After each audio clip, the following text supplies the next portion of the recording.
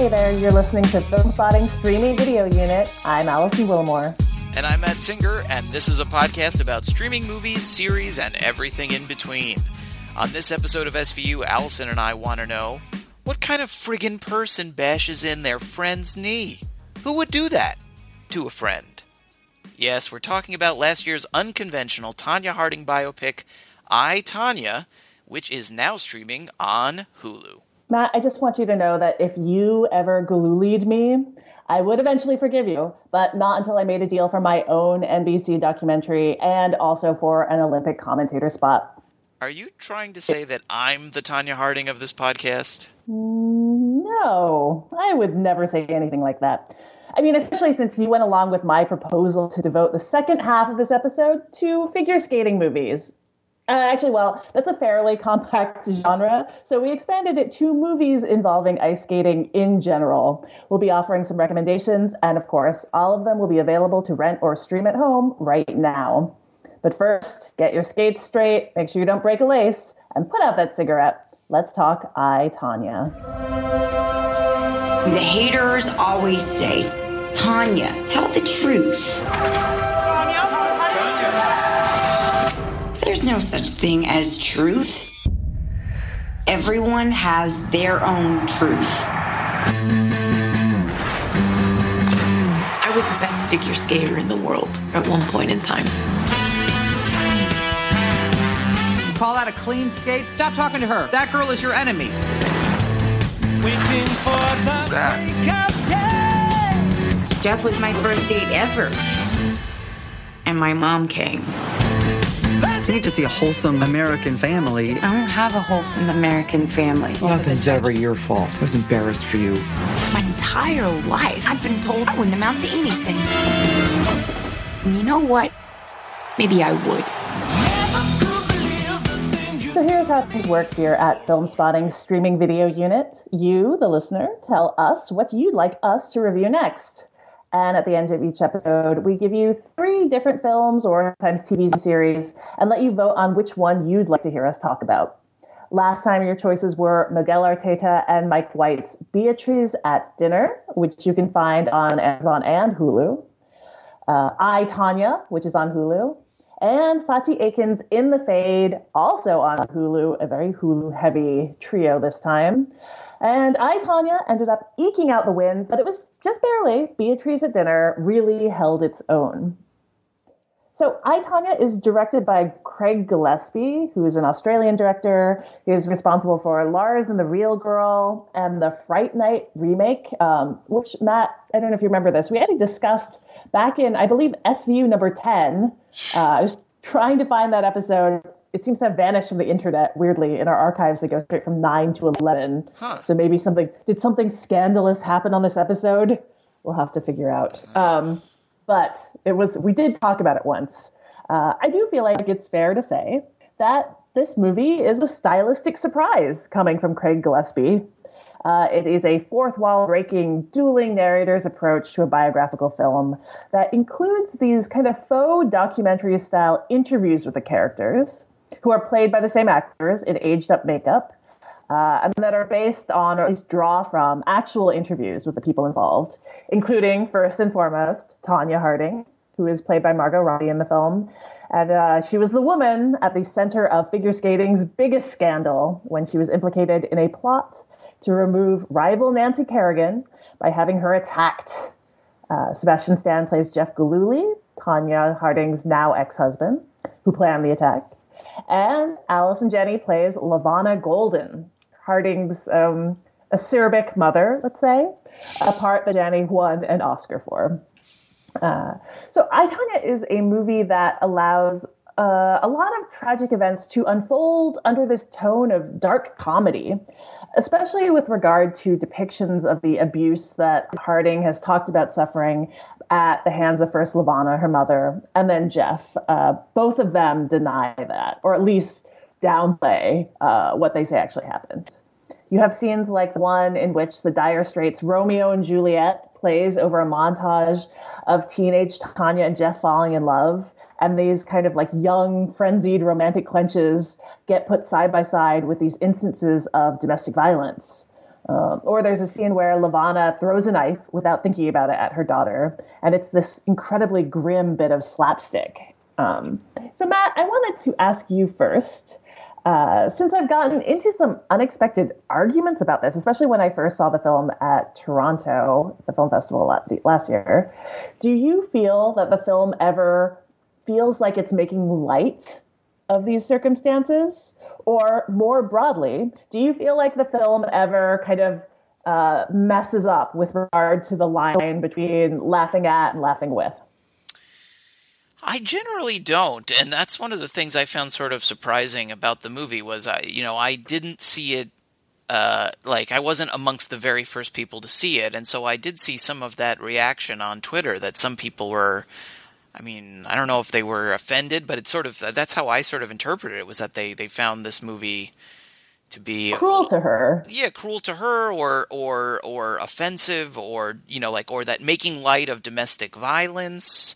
All that sort of thing. And I guess, I mean, I've seen this movie now 3 times, and I just don't have that reading of it. I mean, it certainly is, at times, it is a very dark comedy, but I guess I just don't share that view of it. I mean, to me, the movie is, even though I don't think it's directly or explicitly based on them, it feels to me like a very faithful adaptation of the documentaries that I have seen in the last couple of years about Tonya Harding and about her relationship with Nancy Kerrigan. There was a couple that I've seen. There was a 30 for 30 about the story, and then there was another one. The Price of Gold, I think. Price of Gold, yeah. That gold thing, yeah. Yep. And then I think there was a second one that was on ABC or a different a broadcast network, I think, that had contributions from both Nancy Kerrigan and Tonya Harding.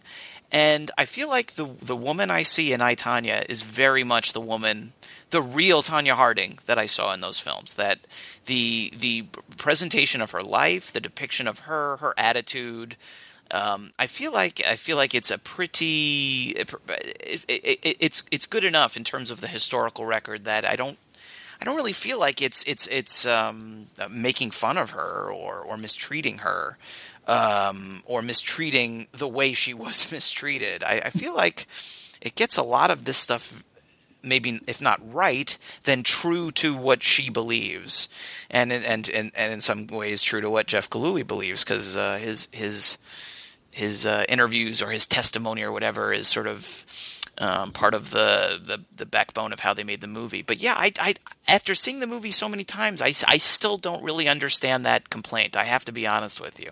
Yeah, and Nanette Burstein, I can't remember how I lumped her name, but that's who directed the Price of Gold documentary. Yeah. Right, and the other documentary is Nancy and Tonya, which was produced by NBC.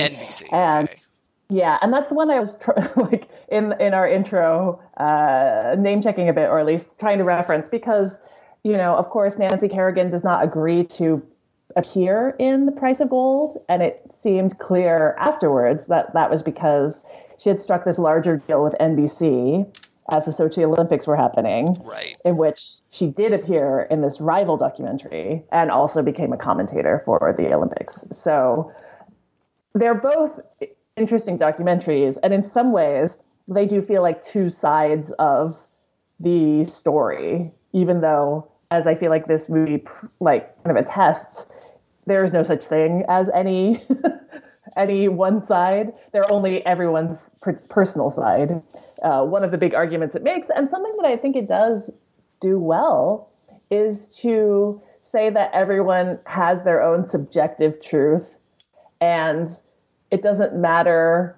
In some ways, you can never get at the actual truth because this is just what exists in everyone's mind at this point. Right. And I feel like I also don't feel like this is ever cruel to her. I think it does this very difficult thing, which is to reflect her attitude towards talking about her own poverty, her own experiences with abuse, which is that she has this really kind of dark it has this normalcy to her, right? That this is how she grew up. And she went, as she says herself, this is how she learned about like a kind of like love is expressed, that it comes, sometimes with affection and sometimes with like a fist. And I think that that's a really sad point of view to express, but I think that there are a lot of people who get caught in the cycle who feel that way and who talk about it the way she does, with this kind of wry, dark acceptance of the fact that it was this thing that she put up with, that she had come to believe was normal. Right. So I thought that's actually one of the stronger points of this movie. A movie I like a lot. And, I've seen it 3 times as well now. I just really enjoy what it does with the documentary format, or the biopic format, and with the documentary format, and kind of playing at the conventions of documentary in ways that, funny enough, made me think of The Tale, an exceptionally grimmer movie that is now on HBO. That was at Sundance this year. And that also is a fiction film that includes documentary style interviews in it. But yeah, I think I feel like the ways in which that her sometimes really kind of sad experiences growing up are depicted in this are done in a really brave way, in that they are done in a subjective way. They reflect how she talks about it. Yeah, and to sort of take the flip side, because I've also heard from people who have the sort of almost opposite reaction, which is to say, well, that this movie treats Tonya Harding like a hero, and that she was definitely a part of this attack, and she knew about it, and she is a villain, and this movie absolves her of guilt and lets her off the hook. And I mean, one of the things I like about it is that I don't really think that it does that at all. And even if you think that it says that she wasn't necessarily involved with that specific crime, I mean, one of the things that I like about this movie quite a bit is that I think it does a very nice job of showing us the crappy childhood she had, the abuse that she suffered from her mother and then from Jeff Gillooly. But it doesn't. I don't think it does absolve her of her, the things that she did wrong or at least let slide. Like, I don't think it's this rose-colored portrait of her. I think it's surprisingly even-handed, and even down to little things like watching it again. And this was something I noticed like the second time that I saw it, but I appreciated it. I still appreciate it now. Is there's that sort of. I think they put it in the trailer even. There's like the moment of her like smoking before she goes out on the ice, and like she's smoking, and then she drops the cigarette and she puts it out with her ice skate, and like so good. Yeah, it's like that image is so good. Yeah, it's a great like shot. It's a great moment, but like that's her before she goes out on the ice. But then afterwards, like when she has a bad skate, suddenly afterwards we see her, with her asthma inhaler. Like all of a sudden she's asthmatic. We don't really see her having trouble breathing when she's smoking cigarettes. But after when the skate goes badly, suddenly she has asthma. When the skate goes well, there's no problems breathing at all. And again, to the Tonya Harding that I've seen in the documentaries, that feels very true to that woman. That like nothing is ever her fault. That's like the vibe that I got from both of those films, those documentaries. And I feel like this movie really captures that about her. Whether it's true or not, I don't know, but I think that's very true to how she presents herself in those documentaries. And I thought that this film really captured that very nicely in terms of Margot Robbie and her performance, in which sometimes she can be sort of so sympathetic, and then other times she can be kind of incredibly obnoxious or monstrous. I just thought, I think that the movie does a really nice job depicting her, and I think Margot Robbie does a terrific job playing her as well. Really, really good performance. I think there was an interview in the New York Times. Taffy Brodesser, actor, who is a writer I really like and who's great at different profiles. And she did an interview with Tonya Harding in January this year. And there's a paragraph in it that I think a lot about with regard to the movie. So here's what she wrote. Here's the thing. A lot of what she said wasn't true. She contradicted herself endlessly. But she reminded me of other people I've known who have survived trauma and abuse and who tell their stories again and again to explain what has happened to them, but also to process it themselves. The things she said that were false, they were spiritually true, meaning they made her point, and she seemed to believe them. So much has been made about the tone of the movie. Does it play abuse for laughs? Does it love her or hate her? Is she vindicated? Do we forgive her? Sit with her for an hour and you will understand that there might be no other way to go with the material. This is how she sounds. It would also be wrong to portray her as anything other than who she is. And I think that's just such a great way of, I think, making the point we're trying to get at, right. Which is that in some ways that, yes, that like to kind of try and cast the movie or her as either hero or villain or victim or abuser or liar or truth teller is to miss the point when this is a movie that is about a subjective experience. It is about her particular truth. And I agree. I think that Robbie is really good at showing the genuine distress that Tonya is in and her loneliness and how she feels, while at the same time, her tendency to never take responsibility and her tendency to blur away any inconvenient truth. I like the part where she is talking about how, things were going really bad with her skating and it wasn't her fault. And the movie cuts to all of the ways in which she was not training properly and was like drinking. Right. And you're like, of course, like someone can both be a victim of unfairness and class discrimination and run up against this wall of what a real dainty figure skater is supposed to look like, this kind of ideal of womanhood that they're supposed to represent. But at the same time, she also has agency, and there are parts of her life that are not just bad things happening to her, but her making bad choices. Right. Yeah, I think that paragraph that you cited I think that nailed it. I thought that was perfectly put, and I agree. I think that's one of the strengths of the movie is that whether you love her or hate her, I think that the movie does kind of reflect the viewpoint of the actual woman. I think that it does a really nice job of capturing all those different sides, which I appreciated. I mean, the flip side, and I do like this movie a lot, maybe not quite as much as you do, but like to me, the flip side of that, and like where I think it kind of stumbles a little bit is in some of the smaller roles, and particularly the guy Sean Eckhart, the bodyguard, the guy who's the I don't know, the mastermind. It seems like a very generous, very generous. But the opposite. He's the opposite of that. Yeah. Yeah, he fashions himself as the mastermind. I don't know what else to call him. But the guy who, along with Gillooly, is responsible for the attack on Nancy Kerrigan. And, at the end of the movie, they show some news footage of the real guy. And I actually went out because I was curious after seeing the movie one of the times. On YouTube, you can find, some footage of the real guy, and he is pretty silly.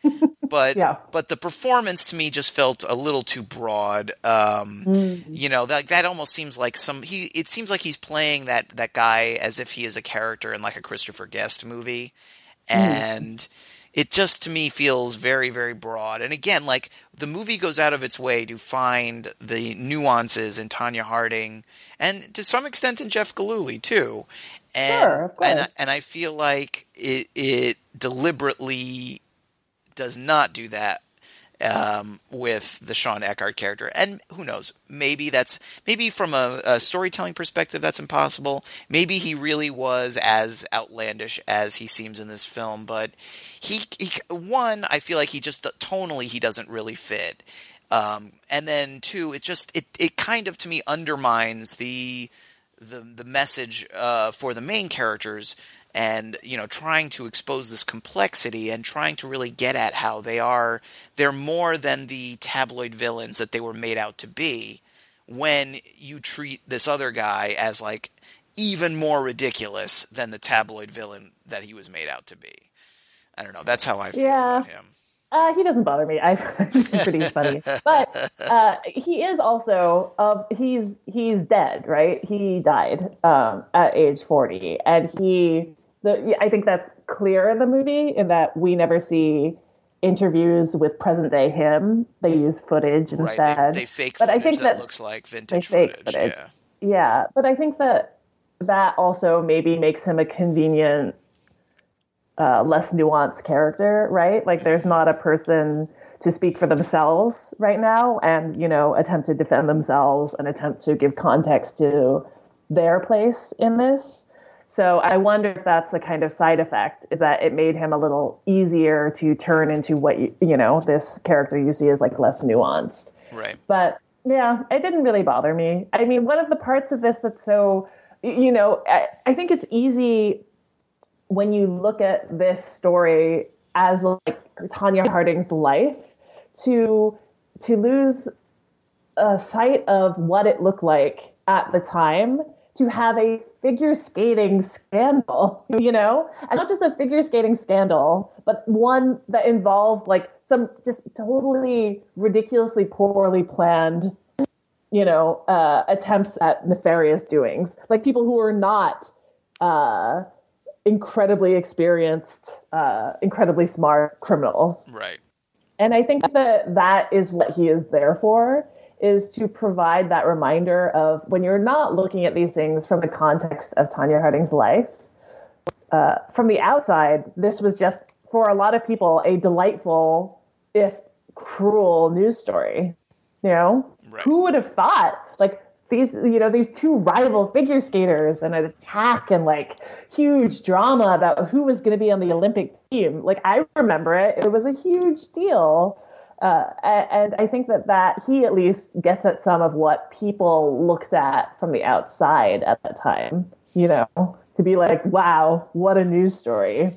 Right. Why? That's the reason that press was like camped out on everyone's lawn and so enraptured, because it felt like the kind of perfect, ridiculous news story. Right. I guess that's fair. I certainly remember the news story aspect too. And I mean, I'm not ashamed to say that, like, I completely bought into this notion of, Nancy Kerrigan as this, as the hero who'd been, and Tonya Harding was the villain. And I remember when she skated. I always liked Tonya. Oh, see, I completely, I was I was led along. The fake news media completely tricked me with their fake news. And I bought in, and I remember watching her skate, the skate with where her shoelace, came undone or whatever. And I was skate up on the board with the judges. Oh, I was so excited that she was failing. I was a terrible person. Now, and that's part of the reason I like the movie, is that it really makes me really rethink all that stuff, and I don't feel good about it now, but I'm just being honest about. That's how I felt. So I mean, that's another thing I like about it. We should probably start to wrap it up. But the other thing we haven't really mentioned at all that I think we need to mention, because I think it's one of the exceptional parts of the movie, is the actual skating in the movie is really good. Yeah. I think some of it was done by Margot Robbie, but I think a lot of it was done by doubles, and then they facially replaced her onto this double. And in a lot of the shots, the effect, I mean, occasionally you can see. Occasionally you see it. Yeah, occasionally you can tell something is up. But then there's some other shots that are really outstanding and very convincing. And the camera is swooping around, like the camera is like, it feels like it's on ice skates, like it's almost like an extra person on the ice, like doing a routine with Tonya Harding.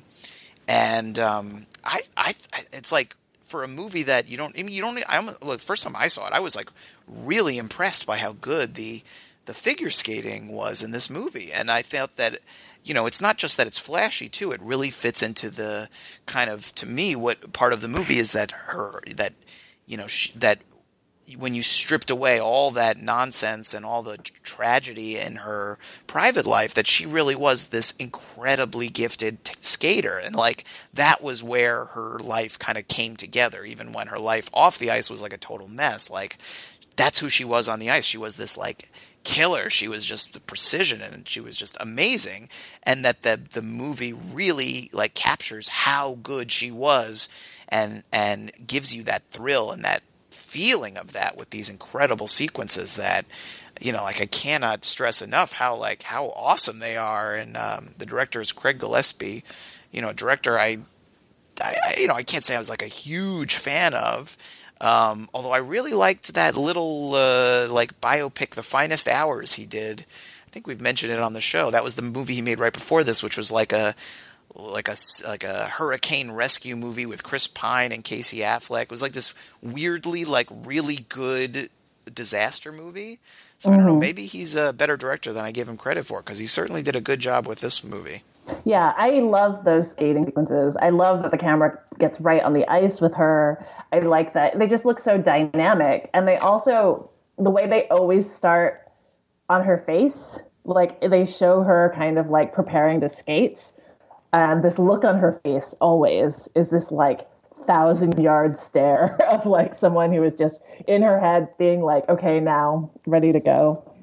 And I think the skating is great. I will say one thing about this movie that doesn't work for me at all. I don't like the music at all. I can't stand the soundtrack choices. I feel like they're more on the nose and obvious than like Handmaid's Tale. They're very on the nose, and some of them I think are fine, but there's a couple that are really on the nose. It feels a little to me at times where it's like there's definitely a Scorsese vibe in general to the whole movie, but there's some of those song choices, it feels like they're going a little too hard to try to kind of ape a Scorsese movie with I thought mixed results. Some of the choices didn't bother me, but some of them are just are kind of eye rolling. Well, yeah, it goes like Barracuda by heart, like it has some Devil of these songs Woman. where you're like, yeah, they're just songs that get used so often in soundtracks, and I feel like there just isn't a lot of power to them anymore. But yeah, that's a fairly minor quibble for a movie I otherwise like quite a bit. I, Tonya. You can find it on Hulu.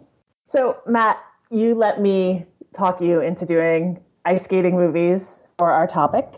And there are only a few figure skating movies, and I feel like we may not have touched on the obvious ones. So I did want to give a shout out to The Cutting Edge, 1992's finest romantic comedy about a figure skater and a hockey player coming together to compete for Olympic gold.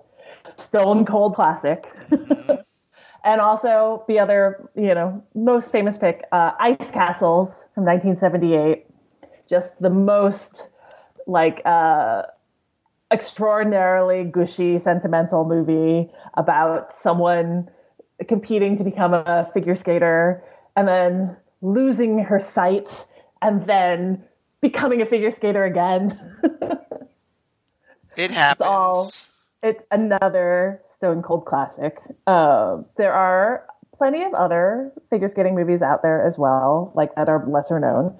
But we decided to talk about any movie that involves ice skating in some way, which opens us up to a world beyond figure skating.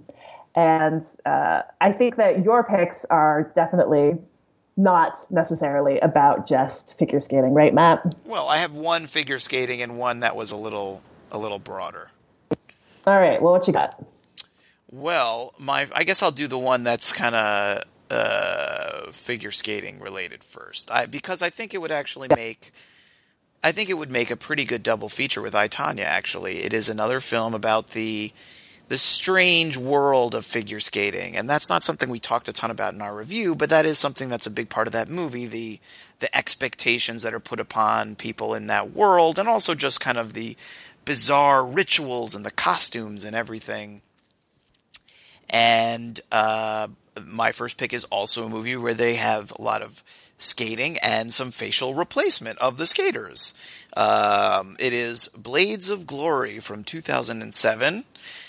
directed by Josh Gordon and Will Speck. It is currently available for rent, and I think it's one of the more underrated Will Ferrell comedies of that decade. He plays a character with the perfect Will Ferrell character name of Chaz Michael Michaels. He is the bad boy of figure skating. He's not unlike Tonya Harding, I suppose, in some regards. He refuses to play by the rules, and he has this ongoing rivalry with Jimmy McElroy, who is played by Napoleon Dynamite's John Heder, who is his opposite number. He's the ultimate by-the-book, straight-laced skater. And at this one tournament, they tie, they share the gold, but they get into a crazy fight on the podium, and as a result, they are both banned from figure skating for life. And then through a loophole that they find in the rule book, they realize they're only banned from solo skating, not pairs. So naturally, they do what the only logical thing to do, which is to team up, become the first same-sex figure skating pair in the Olympics, although they don't call it the Olympics for legal reasons, I'm sure. And so they are pitted against this hilarious brother and sister team of Strans and Fairchild von Waldenberg, played by Will Arnett and Amy Poehler. And the two guys figure skating together thing, you hear it and you go, oh no, this is going to be a really terrible comedy with a lot of gay panic jokes. But in practice, it's actually not. There's very little of that in the movie, if at all. It's much more about just making fun of the world of figure skating, the costumes, the music, the routines, the movements, the crazy borderline stalkery fans. And I really just love watching Will Ferrell and John Heder yell at each other in this movie. They're a very appealing oil and water combo. And Will Ferrell in particular is just really, really funny in this. I guess Chaz Michael Michaels is not all that different from any other character he plays. It's certainly within his type, but I don't know what it is. Maybe it's just I was trying to think about why I like it so much, but I think maybe it's the milieu of figure skating. Is just, that Will Ferrell is the consummate hedonistic jerk. In almost every movie he made in that era, it didn't really even matter where it was. He just would do the same kind of shtick in different places. And I liked most of those movies. But maybe it's just the figure skating, the world of figure skating is so extreme and so over the top that he fits in a way, and all of his outlandishness makes more sense there and feels more natural and believable there than it does somewhere else. And there are these hilarious sequences in the movie that I could watch a million times. There's one after his career is in the toilet, he gets a job working in what's basically supposed to be Disney on Ice, although obviously it's not called that either. And he goes out on the ice drunk. He pukes in the mask he's wearing. He's pelted with garbage. It's a tour de force of just cratering, just hitting rock bottom. It's hilarious. There's another really funny scene where he is trying to coach the John Heder character through this phone call with the girl that he likes, who's played by Jenna Fisher, who is the sister of the Will Arnett and Amy Poehler characters, and they're on the other end of the line, trying to coach her, and they both end up saying these ridiculously vulgar things and trying to be seductive and failing miserably. It's just absolutely hilarious. So I greatly enjoyed the excuse to revisit this movie. I've seen it more times than I care to admit.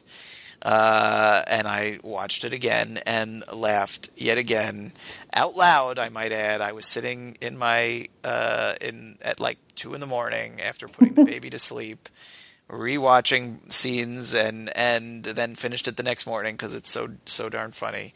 Blades of Glory. It is available right now for rent. All right. For my first pick, I went with something that is also about very entrenched in the world of figure skating. It's an animated series, though. It is anime, in fact. Yuri on Ice, which you can find on Crunchyroll if you have a subscription there, or I think it's also available for rent in a lot of places. Matt, have you heard of Yuri on Ice? I don't think so.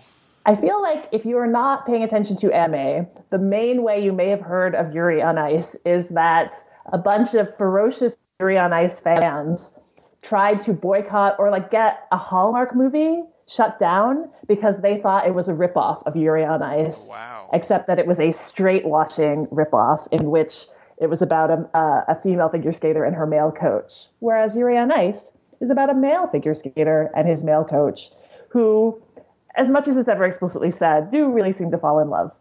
By the way, that whole Hallmark movie scandal was shut down when the creator of Yuri on Ice actually spoke up about it and was like, calm down.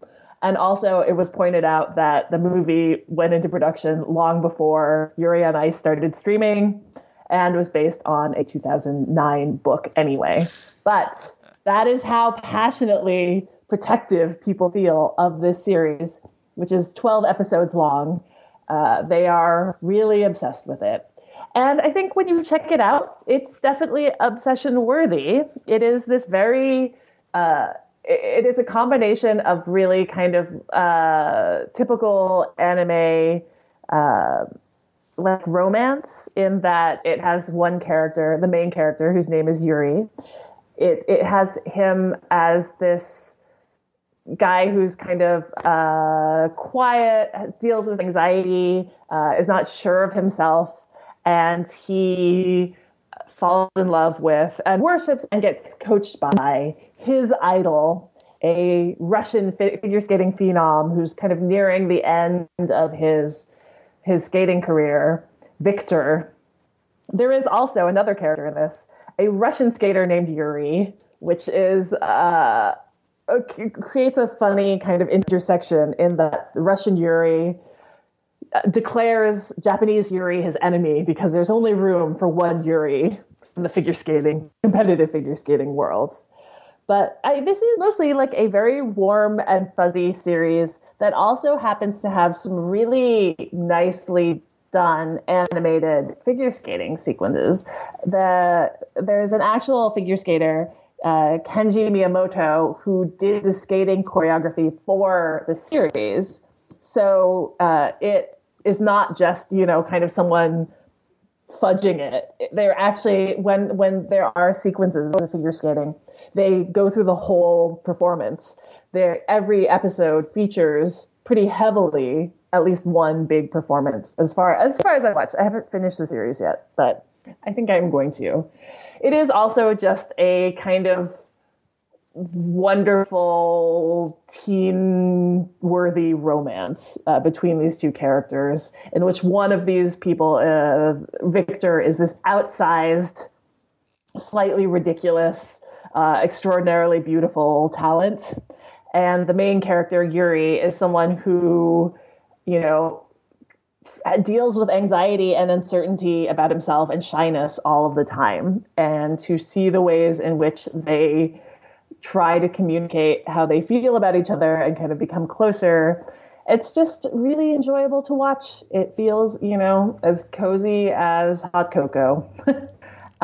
And it's not as huge surprise to me that this series broke through so much, in that I feel like it attaches an idea we really like to figure skating, which is that I think people really have this tendency to project every year, especially when the Olympics happen every 4 years, to project these personal narratives onto performers because they just seem so compelling. When suddenly you're turning to this sport that you don't spend a lot of time watching. Well, you may not. I spend some time keeping track of other parts of the year that it suddenly seems just so awash with all of these dramas.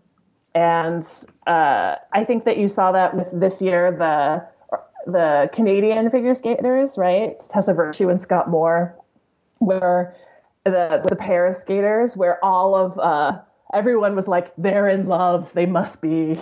I think that this series kind of serves as a good realization of a lot of the projections people tend to put on the personal relationships of actual figure skaters. So that is Yuri on Ice. You can find it on Crunchyroll or for rent.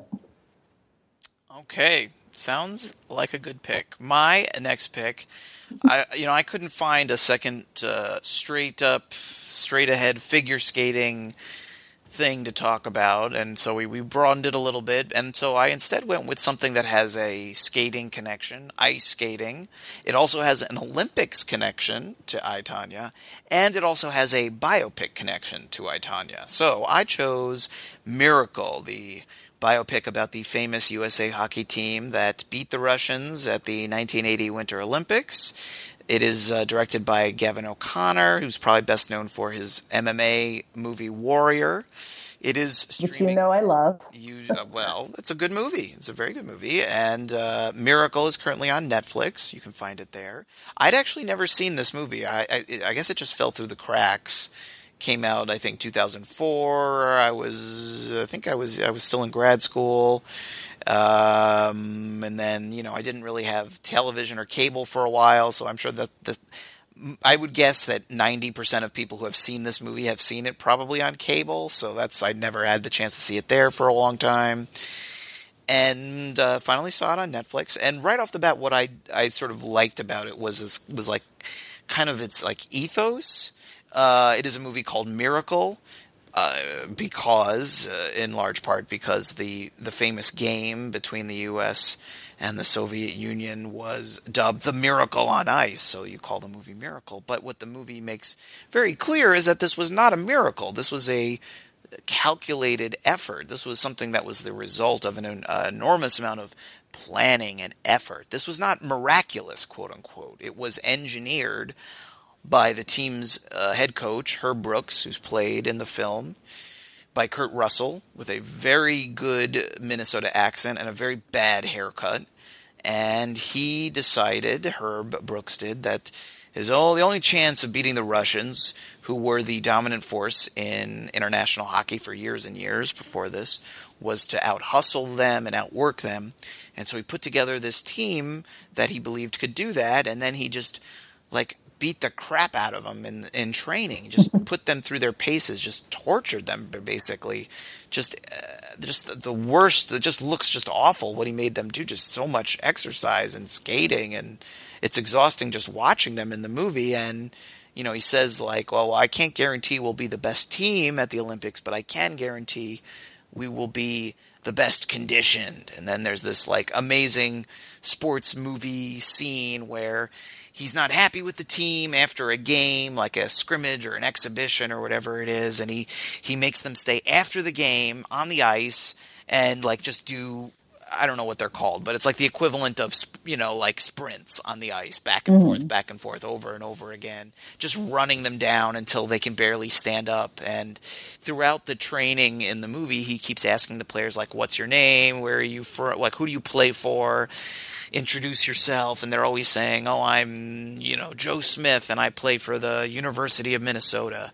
And then after they've been skating for hours and hours in this scene, and they've been broken down. One of them finally says, I'm Joe Smith, and I play for the United States of America. And it's this great sports movie moment that gives you chills. And now that I think about it, it's really not that far off from something in Whiplash, what he's doing to these young men. But hey, they won the gold medal, so it was all worth it, right?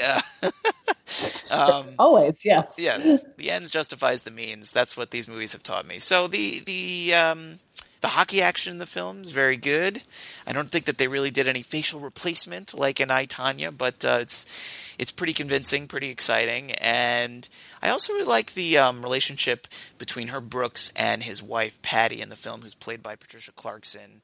It's not the main focus of the movie, but I found their relationship to be very believable. And, there's some nice scenes where he's so focused on the team that this is his one goal. He's just so driven to do this. And, she's just not putting up with his crap, and he's trying to get out of picking up one of the kids after school or picking him up from I don't know what, soccer practice, whatever it is, and he's just, I gotta watch the footage here. We got team meeting tomorrow morning. Sorry there. And she's just like, nope, that's not going to work for me. And I don't know. I like that. I like their relationship quite a bit. So it is, compared to I, Tonya, it's certainly much more of a meat and potatoes biopic. It is much more straight ahead. It is not a movie like I, Tonya that makes you question the biopic form or that interrogates it or has unreliable narrators. And it's not the juiciest story. Certainly, I knew how it ends. I imagine most people know how it ends. But I liked it. It was kind of like the kind of, it's a sort of movie where knowing what's going to happen is kind of comforting. It has that formula sports movie appeal. And you don't generally watch sports movies because you wonder if they're going to win or lose. You know they're going to win. That's part of the fun, is just kind of the comfort food aspect of it. And I feel like this movie does that pretty nicely. So that's my second pick, Miracle on Netflix. All right. For my second pick, I went with a movie that doesn't feature a lot of figure skating, of ice skating really, but it features it very strikingly because it becomes this kind of stylistic accent in a story that is not related to figure skating at all. It is mostly about sex and murder, which figure skaters can have as much as anyone, but that would be In the Cut, which is the 2003 Jane Campion film. You can find it right now on DirecTV and HBO. And, this movie was one that I feel like you can kind of feel it getting a critical reevaluation. It was, at the time, it received kind of like mixed to negative reviews from what I remember in 2003. And there was a lot of attention paid to Meg Ryan, who stars in the movie alongside Mark Ruffalo, to her, going from this America's sweetheart romantic comedy image to a movie where there are explicit sex scenes and where there's nudity. And it just seemed to people like a very deliberate breaking with her older image. And I don't know, I feel like a lot of that baggage now, when you're looking at it, you're just like, oh, it's just a Meg Ryan movie. That's, what's the big deal? But I've always really liked this movie. And in particular, I've always liked how the figure skating, which is in flashbacks, becomes this shorthand for, I would say, the idealistic and innocent and kind of fairy tale version of romance that girls in particular are taught when they are young versus the reality of a world, of both sex and, of course, danger that the grown-up character, played by Meg Ryan, kind of contends with in this really wonderfully grubby New York that is always blurry around the edges and that it's just really hot. And the characters all always seem to be just like going in and out of divey bars or being unable to sleep and with their windows open on a hot Manhattan night. The story is, if anything, it's about a serial killer who has been cutting up women in the Manhattan neighborhood that Meg Ryan and her sister, Jennifer Jason Leigh, live in. And they are half sisters. And where the figure skating comes in is that when Meg Ryan's character talks about how their father proposed to her mother, and it was on the ice. He was there with his fiance, but couldn't take his eyes off of her mother, off of this other girl. And so his fiance gets so upset that she takes off his ring and stomps off. And he goes and skates with this other woman and then proposes to her, the same day that he's met her. And you see these kind of dreamy, old school looking, kind of like older, mimicking footage. And you see this romance unfurl. And then later you see these kind of these dark, gruesome implications that are supposed to be standing in for the heartbreak that was later caused when her father ran off with other women and proceeded, left her and proceeded to have this life in which he fathered multiple children with different women and married again and again. I think that one of the things, looking back at reviews of this movie at the time, that I feel people didn't seem to get, which is that it is a movie about that giant gap between the idea of romance, and especially the idea of romance as it's taught to young women, and this idea of courtship and, someone swooping you off your feet, and this courtship bracelet that Meg Ryan's character gets that has all of these little charms for getting engaged and getting married and having a baby, versus the reality of like a grown-up world of sex romance, and also a grown-up world in which sometimes that you put yourself at risk by opening yourself up to someone, both emotionally and also in the film physically. There is like literally a killer out there, and every man in the main character's life at a certain point seems like he might be the killer. And I think there's this kind of that wooziness that just, I think, deals with those contrasts and deals with, I think, a certain kind of dark realization you have as a kind of grown-up looking for love, that like it is a considerably more complicated process to kind of suss out who another person is and whether they will hurt you or not. I think that the ice skating becomes this really handy shorthand for that, because along with the que sera sera that starts the movie and ends the movie, it is this kind of dreamily naive expression of a desire to be loved. And nothing else about this movie is easy, which is one of the reasons I like it so much. In The Cut, you can find it on DirecTV and HBO. All right, let's wrap up the show with Behind the Eight Ball. We give you some options that are new on streaming. We give you some listener recommendations that you guys have sent to us at our email address, svu@filmspottingsvu.com. And we also send you one film chosen blindly by number from each other's My Lists on Netflix. Allison, would you like to go first this time? Sure, I'll go first. All right, well, let's start with 3 new releases. Okay, new to PBS is The Chinese Exclusion Act, a new documentary from Rick Burns and Lee Shan-yu. A very PBS-y documentary in the Rick Burns and Ken Burns style, in which there are photos and the camera kind of moves across the photo as there is voiceover or historical documents.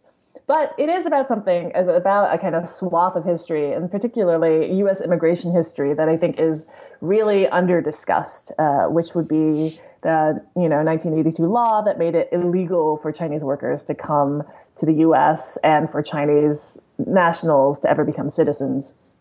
And given immigration and who gets to be a citizen is yet again a very hot topic, I think it's always good to have reminders of history in this case. So you can find that on PBS, The Chinese Exclusion Act.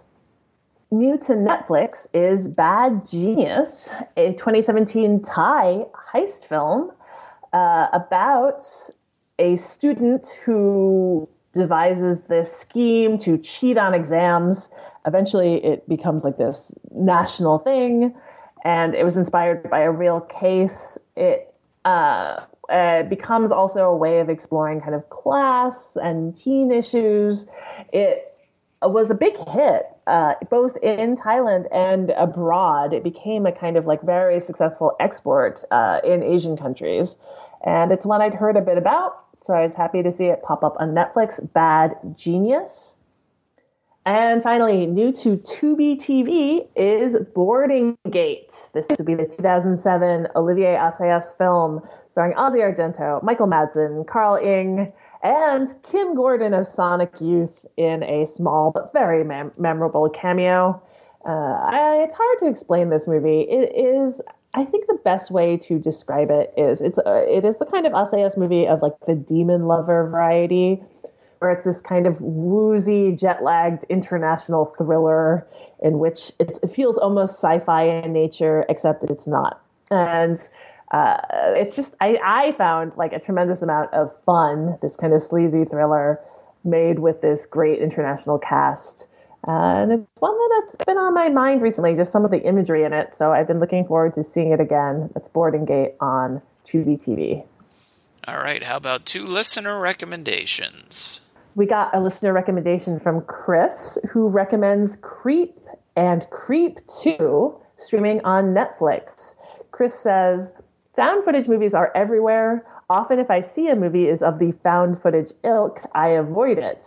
When I saw Mark Duplass had been involved in 2 found footage horror films, though, I decided to give them a try. I was rewarded with Creep, which had an original slant on the genre. I couldn't help thinking Creep 2 would just be a retread sequel, but gave it a shot because of the goodwill the first installment had built up. And once again, Duplass and his co-writer and director Patrick Bryce didn't disappoint. As much as I'm adverse to A, found footage films, and B, sequels, according to Letterboxd, a Creep 3 might be in the works, and I can't wait.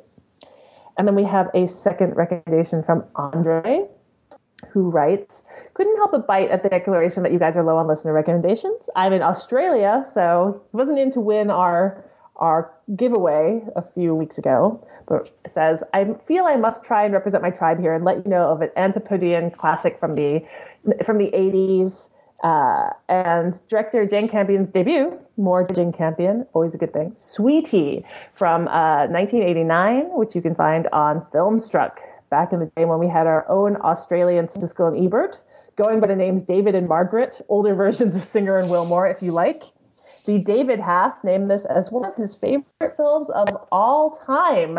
The less said about it, the better, so check it out and see the raw talent of Campion on display for the very first time. That is Sweetie on Filmstruck. Thank you, Andre, and thank you, Chris. All right, and one film chosen by name by number from your My List. You gave me number 2, and number 2 on my list is Bobby Jean. This is a documentary from last year about a dancer named Bobby Jean Smith, who had, when the film was being made, has spent like 10 years as part of this famous Israeli dance company, and decides to come back to the U.S. and figure out basically what's next for her life, involving these relationship with another dancer, involving the idea of being back in the U.S., working on new things. I just had heard good things about it. It sounds like an interesting movie. It's directed by Elvira Lind, who I'm also curious about because she's Oscar Isaac's wife. This is an existing documentarian anyway, with like a career mostly in things in TV. But I think that documentaries about dancers are interesting, not just because you can include dance footage, but because a dancer's life, professional arc is so difficult and short and hard to predict, you know? Having spent 10 years as a dancer somewhere, that can be a really long time in the life of a dancer. And I think the idea of someone who's 31 and kind of grappling with these major changes is a kind of fascinating timeline. So that's Bobby Jean, and it is on Netflix. That was number 2 on my list. Matt, are you ready? Yes. All right, give me 3 new releases. Okay, first up on Amazon Prime is The Disaster Artist, the surprisingly good James Franco movie about the making of a very bad movie, The Room. Franco plays Tommy Wiseau, the mad auteur of The Room, and the film is based on the book of the same name, co-written by Greg Sestero, one of The Room's co-stars and producers. I really loved the book, and I thought the movie did a very impressive job of translating it to the screen. And Franco, I thought, was really tremendous as Tommy Wiseau. A very good performance that, kind of I, Tonya-esque. It doesn't treat him to be anything other than what he is. It's not really an impression, but it really captures him and does make him kind of sympathetic, which I would have thought was impossible before I saw the movie. So that is The Disaster Artist. That's streaming on Amazon Prime. Next up on Hulu is The Quick and the Dead, Sam Raimi's revisionist western starring Sharon Stone as a Clint Eastwood-style mysterious cowgirl, I guess, who enters a gunfighting competition in this town, lorded over by a corrupt mayor played by Gene Hackman. Was a flop in its day in the 90s, but if you're a fan of Sam Raimi's visual style, The Quick and the Dead has some of his coolest images, and the cast, which also includes Russell Crowe and a very young Leonardo DiCaprio, is terrific. Definitely one of my favorite underrated 90s movies, The Quick and the Dead on Hulu. Finally, I love that movie. Yeah, it's a great movie. If you haven't seen it, it is way better than its, I was going to say its reputation, but it doesn't really have one. Nobody talks about The Quick and the Dead. It's a good movie. Okay, lastly, but not leastly, I wanted to give a shout out to the latest Scott Adkins direct-to-video action film, The Debt Collector. Adkins plays a martial arts gym owner. He's desperate for cash. He accepts a job as muscle for a bookie. He spends his first weekend on the job learning the ropes from a cynical veteran who's played really, really well, like a shockingly good performance by actor Louis Mandylor. And so we watched these two guys. It's almost like a really bleak, morose buddy comedy, except it's not that funny. We watched them go from like one debtor to another, getting into these misadventures. Occasionally martial arts fights break out. I wasn't crazy about the ending, but otherwise I thought this was like way above average for a direct-to-video action movie. I am partial to Scott Adkins, so maybe that's part of it. But good fight scenes on top of like the rest of the movie is almost like a sleazy, like new Hollywood 70s-ish kind of thing. Plus fight scenes, which was a recipe I found very enjoyable. So it's called The Debt Collector. It is going to be available on digital HD. You'll be able to rent it or buy it online starting on June 5th. So pretty much by the time you are hearing this. Okay, give me 2 listener recommendations.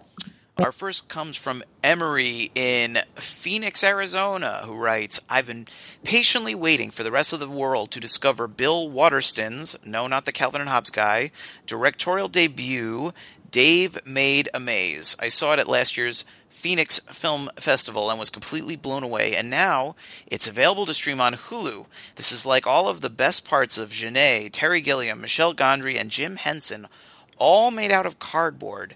It's a great example of DIY filmmaking, great attention to detail, and what must have been tons of man-hours to construct one of the best movie sets of all time. Please watch this film so I'm no longer the only one talking about it. Sounds intriguing, Emery in Phoenix, Arizona. I'm going to check this out. Dave Made a Maze on Hulu. And next up, we have a recommendation from Christopher in Lexington, Kentucky, who writes, I would like to make an unusual recommendation because it is not for a particular film or even for films you can stream per se. It's a new Blu-ray distribution company, Arrow Video. So what do you do if you love the beautiful presentation of movies with lots of intelligent and informative extras that we have come to associate with Criterion but are not particularly interested in traditional quote-unquote art films? Well, Arrow is there to fill the gap. Their presentations are wonderful, but they generally put out what would be considered B films or exploitation films. They seem right now to be especially focused on Japanese noir, 80s slasher, and Italian giallo films from the 70s. A fair number of their catalog are also available either through Amazon Prime or to rent or buy through Amazon. Among the giallo films I would recommend are What Have You Done to Solange?, The Bloodstained Butterfly, Don't Torture a Duckling, and Your Vice is a Locked Room and Only I Have the Key. How is that for a title? All are available on Amazon if you want to take a look at them before purchasing the Blu-ray. And because the Criterion-esque presentation does also come with Criterion-esque pricing, Christopher writes. However, I would encourage people to seek out the Blu-rays themselves. It is quality presentation of films that are often not considered worthy of such. I would particularly recommend their release of Mario Bava's Blood and Black Lace. It is breathtaking to behold, as it was always meant to be seen. So that is a recommendation for the films of Arrow Video, a distributor that I agree is doing some very good stuff. That is a recommendation from Christopher in Lexington, Kentucky. Thank you, Christopher. All right, and give me one from your Netflix My List. You gave me number 5, and number 5 on my list right now is Inconceivable, with Nicolas Cage, Faye Dunaway, Gina Gershon. It says a couple trying to conceive invite a woman with a mysterious past to move in with them, but it's an invitation they might come to regret. I think Allison mentioned this on the show. It definitely did. I think it might have been her My List pick some episodes ago, and she described it, and I said, oh, I'm going to watch this movie, or at the very least put it on my list. And I have not watched it yet, but I did add it, and so I'm hoping to get around to it soon, because how could you not want to see a movie with that premise and that cast? I don't know. It's a rhetorical question. Don't answer it. So that is Inconceivable on Netflix. Let's get to our intriguing batch of 3 listeners' choice options for our next episode. Our listeners will choose from one of these 3. I think it's a very strong batch. The first one I've already mentioned myself. It is The Disaster Artist, which is now available on Amazon Prime. The film about the Room, the making of The Room, the masterpiece of terribleness. If we did this one, I don't know if have we done an episode about the making, like movie making, movies about movies. I don't know. Feels like we probably have. We haven't prepared. We probably should know this, but we don't. So that would be an option. Or bad movies in general. We've done sort of that. It's probably a category that we could revisit, I suppose. Or maybe we could just watch all the other things Tommy Wiseau has done. What do you think, Allison? Yeah, let's please. Didn't he make a TV series as well? Yes. I've heard it's one of the worst things. Yes, and there's some new thing that he's promoting. I don't know exactly what it is, but I know Greg Sestero was involved in that too. I think it's called like Best Friends or Best Fiends, something like that. So I don't know. I'm not quite sure what we would do there, but there's definitely some options. So that's your first pick, potential pick, The Disaster Artist on Amazon Prime. Your second pick is from a director I've been following for a long time and have been, always enjoy watching her movies, Lynn Shelton, who has a new movie out. It was in theaters briefly the other month, and it just kind of came and went so quickly. I think it was in March, and so I'm a little surprised to find it out on Netflix so quickly, but I guess that's the way things work now. Yeah. It is called Outside In, and it stars Jay Duplass as a guy who gets out of prison thanks in part to his former high school teacher, who's played by Edie Falco, who's kind of become his prison pen pal, advocating for him. And then it's about their relationship after he gets out of prison, in which he declares romantic interest in her, and she, she's married, she has a kid, and doesn't know what she wants from this. So that's Outside In. I actually haven't seen it yet. I'm drawing all of that from the basic description. But I watched the trailer and I was intrigued. And, in general, Lynn Shelton is someone, I haven't loved all of her movies, but I really like her style a lot. So I'd love to see a new movie from her. And I'm sure there's plenty of things we can talk about there. Getting released from prison movies, ex-con movies. There's a whole realm of things there that I think we could explore. So that is Outside In, your second pick. It is streaming on Netflix. Your third option is a TV miniseries from Days of Yore, the year 1990 to be exact. It is the original TV miniseries version of It, which originally aired on ABC in 1990. The cast, which is a pretty crazy cast looking back, includes John Ritter, Annette O'Toole, and Harry Anderson, the late, recently, sadly departed Harry Anderson. And, of course, Tim Curry plays the evil clown Pennywise. And as Allison and I were discussing off air, I have never seen this. I have never seen the original version of it. I did see the movie version, and I liked it quite a bit, actually. But I've never read the book. I've never read almost any Stephen King books.